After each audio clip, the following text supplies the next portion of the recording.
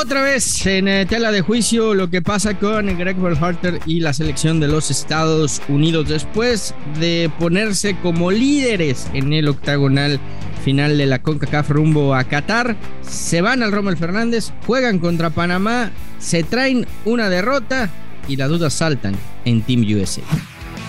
Footbox USA, con Rodolfo Landeros, Fernando Ceballos, Felipe Morales el Franco del fútbol y el Chato Juan Carlos Ibarrarán. Podcast exclusivo de Footbox. Hola, ¿qué tal? Y sean todos bienvenidos a Footbox USA. Hoy junto a Rodolfo Landeros. Rodo, como siempre, abrazo de costa a costa desde Miami hasta Los Ángeles. Volvieron las dudas a Team USA. ¿Qué tal, mi Fer? Te saludo con mucho gusto, abrazo desde la ciudad de los sueños. Sí, la verdad que Greg Berhalter decía, después del gran partido que tuvieron contra Jamaica, si ustedes creen en el vestidor, si ustedes creen que ya están clasificados y vamos a ir con esa mentalidad, si ya de estar clasificados a Qatar 2022, Panamá nos va a castigar. Y pues mira, lo que son las cosas, ¿no? Realizó 7 modificaciones pensando en esta triple fecha. Creo que fueron demasiadas, pero creo que la más importante fue la de Tyler Adams. Creo que no hay ningún jugador que le aporte tanto equilibrio y balance en el medio campo, que sea capaz de orquestar a esta selección como Tyler Adams. Yo creo que por algo Greg Berhalter desde hace un par de años lo tenía en mente para capitán del equipo, y pues bueno, creo que se notó muchísimo su ausencia, entre otros jugadores, ¿no? Acá le dio la responsabilidad a Kellyn Acosta, pero me parece que lo de Tyler Adams es necesario, y el problema es cuando no esté, en caso de lesión, ¿a quién vas a poner? Entonces esa tendría que ser la gran duda y lo que más tendría que ocuparle a Berhalter ahora mismo. Yo destacaría también, Rodo, las ausencias de Sergiño Dest y de Pepi en el 11 titular, ¿no? Lo de Dest se veía venir, terminó con molestias, lo decíamos en el podcast anterior. ¿Para qué forzar la máquina cuando ya tenías el partido resuelto, ¿no? Y Dest otra vez termina con molestias en esa victoria del equipo de los Estados Unidos, 2-0 ante Jamaica. Lo retira del campo y hoy le da descanso, ¿no? No le da minutos contra Panamá, y sí te marca una diferencia, ¿no? Por la banda derecha, un tipo que profundiza siempre, que tiene las ideas claras cuando llega a la última hora, que recorre la milla sin ningún problema por ese sector de la derecha. Y lo de Pepi, yo te diría, no Pepi no pari, ¿no? Porque si no está Pepi dentro del campo, ¿quién marca? Sardes trae el arco cerrado en la selección de los Estados Unidos, más allá de que también ha marcado en otros partidos, pero lo cierto es que contra Jamaica no apareció, ahora no vuelve a aparecer. Y lo de Pepi pues también va ganando protagonismo dentro del 11 titular, ¿no? La importancia de este centro delantero. Sí, bueno, apareció Sardes, pero para el otro lado, porque más allá de que el gol se lo otorgaron a Aníbal Godoy, a mí me parece que Sardes es el que desvía y mete a propia portería.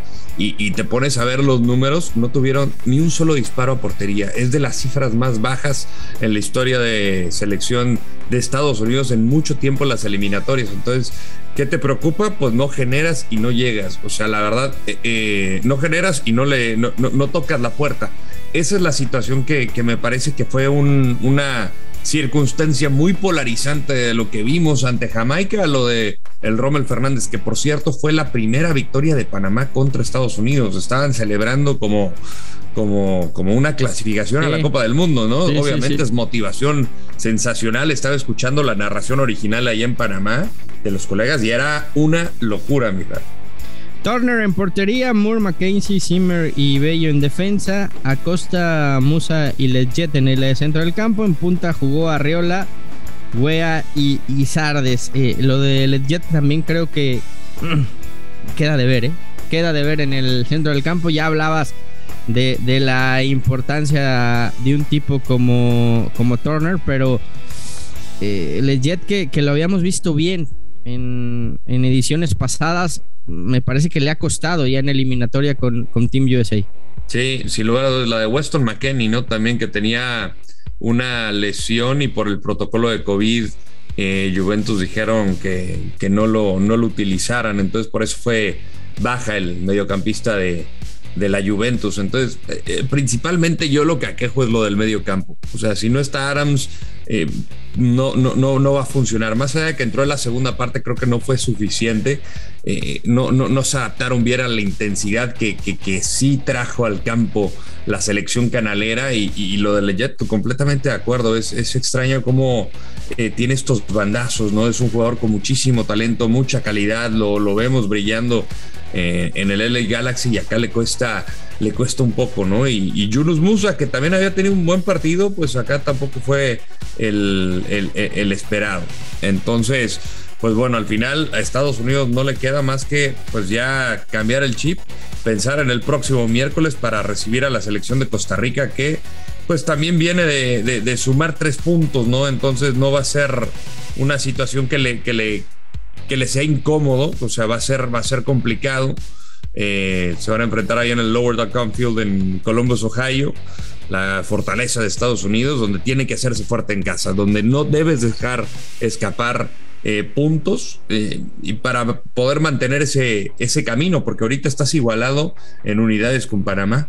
Sí, eso fue lo que significó perder justamente en el Rommel Fernández. Ahora, se prenden las alarmas nuevamente con el tema de Greg Berhalter, vuelve a entrar en la cuerdita, y vamos a estar hablando de esto durante toda la eliminatoria, Rodo, porque contrario a lo que pasaba en otros procesos de la selección de los Estados Unidos, en donde el técnico caminaba, respiraba tranquilo, estuviera como estuviera, yo siento un entorno distinto en este proceso, porque dentro del soccer, de la Federación de Soccer de los Estados Unidos, ir al Mundial de Qatar es clave, es pieza fundamental para la planeación que ellos están haciendo de su Mundial. Sí, no, y al final, o sea, tiene su 11 titular, ¿no? Y digo, le faltan las ausencias de Gio Reyna y Pulisic al partido que vimos la semana pasada ante Jamaica. Creo que ese tendría que ser el 11 titular. Aronson, que le da muchísimo vértigo, también le faltó eso a Timothy Weah en este partido. Al final, creo que hay mucho aprendizaje. No sé si lo pondré en la cuerda floja. Yo le diría más el aprendizaje, que no puedes hacer tantas modificaciones, que Tyler Adams tiene que ser tu titular. Entiendo el tema del viaje, fueron 4 horas y media, es la humedad allá en Panamá. ¿Subestimó a Panamá? No sé si subestimó, yo creo que más bien que estaba cuidando sus piezas para poder tener a todos sus elementos completos ahí en casa, en Columbus, exactamente. Entonces yo me parece que quiso rotarle. Para la próxima fecha no va a tener que hacer tantos, porque creo que sí se ve bastante mermado el equipo, y tendría que irse con sus caballos de pelea. Sí, yo creo que fueron demasiadas modificaciones, Rodo, de un partido para otro. Entiendo lo de que le tienes que dar descanso por la triple fecha, porque por ahí algunos jugadores que vienen de Europa pues traen inclusive el viaje transatlántico en las piernas, pero creo que fueron demasiadas modificaciones. Se vio en el funcionamiento colectivo. Creo que Pepi tendría que ser titular sí o sí. Además, el niño tiene 18 años, o sea que puede jugar 5 partidos a la semana y no le va a pasar absolutamente nada. Claro. Y hablábamos ya de lo que pesa también la ausencia de otro hombre como Serginho Dest. Obligado ahora Team USA a sacar los 3 puntos en casa en un partido que va a ser complicadísimo, porque además Costa Rica viene de ganar, empieza a tener otra vez aspiraciones Costa Rica de meterse pues por lo menos a la pelea, ¿no? Buscando estar en esa lucha por un boleto a Qatar. Y por otro lado cierras en casa en Columbus contra Costa Rica, y tu próximo partido de eliminatoria es contra México, ¿eh? Oh. Qué lindo ese partido. O sea, y sobre todo por lo que pasó el verano, ¿no? Fueron 2 finales, 2 ganadas por Estados Unidos. México con la obligación de redimirse, ¿no? De decir, ok, te dimos esos torneos, aquí vamos. clasificar a la Copa del Mundo. O sea, no te da nada el ser primer lugar, y yo creo que al final México tiene que seguir sumando de a 3 pensando en ser cabeza de serie en la Copa del Mundo. Ese tendría que ser el objetivo, pero con Estados Unidos ya prohibido perder. O sea, este es de los partidos que no quieres ceder absolutamente nada, y se van a estar enfrentando en el TQL Stadium. Por primera vez jugarán en Cincinnati. Esto fue lo que decidieron de jugar en Ohio. Sí. Pues al final... Raro, ¿no? Salirte de Columbus, pero bueno. Sí. Es cerca de ahí, es Ohio, hay pocos mexicanos, va a estar frío. Me imagino que estará frío para el 12 de noviembre, entonces pinta para ser una fecha bastante agradable, y creo que va a ser de los mejores partidos que veremos en esta eliminatoria.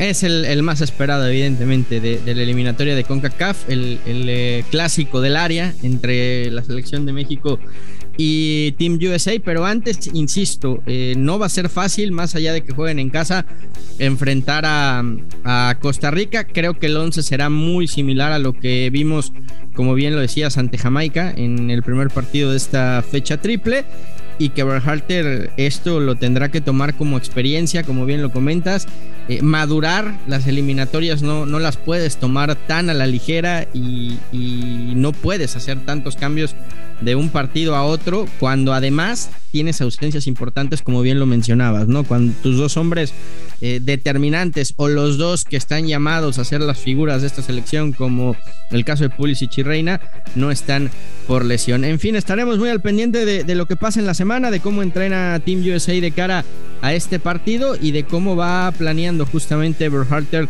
lo que será ese encuentro contra Costa Rica, Rodo. Así es, mi Fer, estaremos muy al pendiente. Miércoles, una fecha importantísima. Se cierran los puestos elevados de la clasificación. Así es que aquí es cuando no tienen que ceder absolutamente nada, mi Fer. Como siempre, un placer. Igualmente, abrazo de costa a costa, hasta la ciudad de los sueños, hasta la ciudad donde las películas dicen que todo puede ser posible. Hasta Los Ángeles, California. Abrazo grande, Rojo. Y nos escuchamos próximamente en Footbox USA. Footbox USA, con Rodolfo Landeros, Fernando Ceballos, Felipe Morales, el Franco del fútbol, y el Chato Juan Carlos Ibarrarán. Podcast exclusivo de Footbox.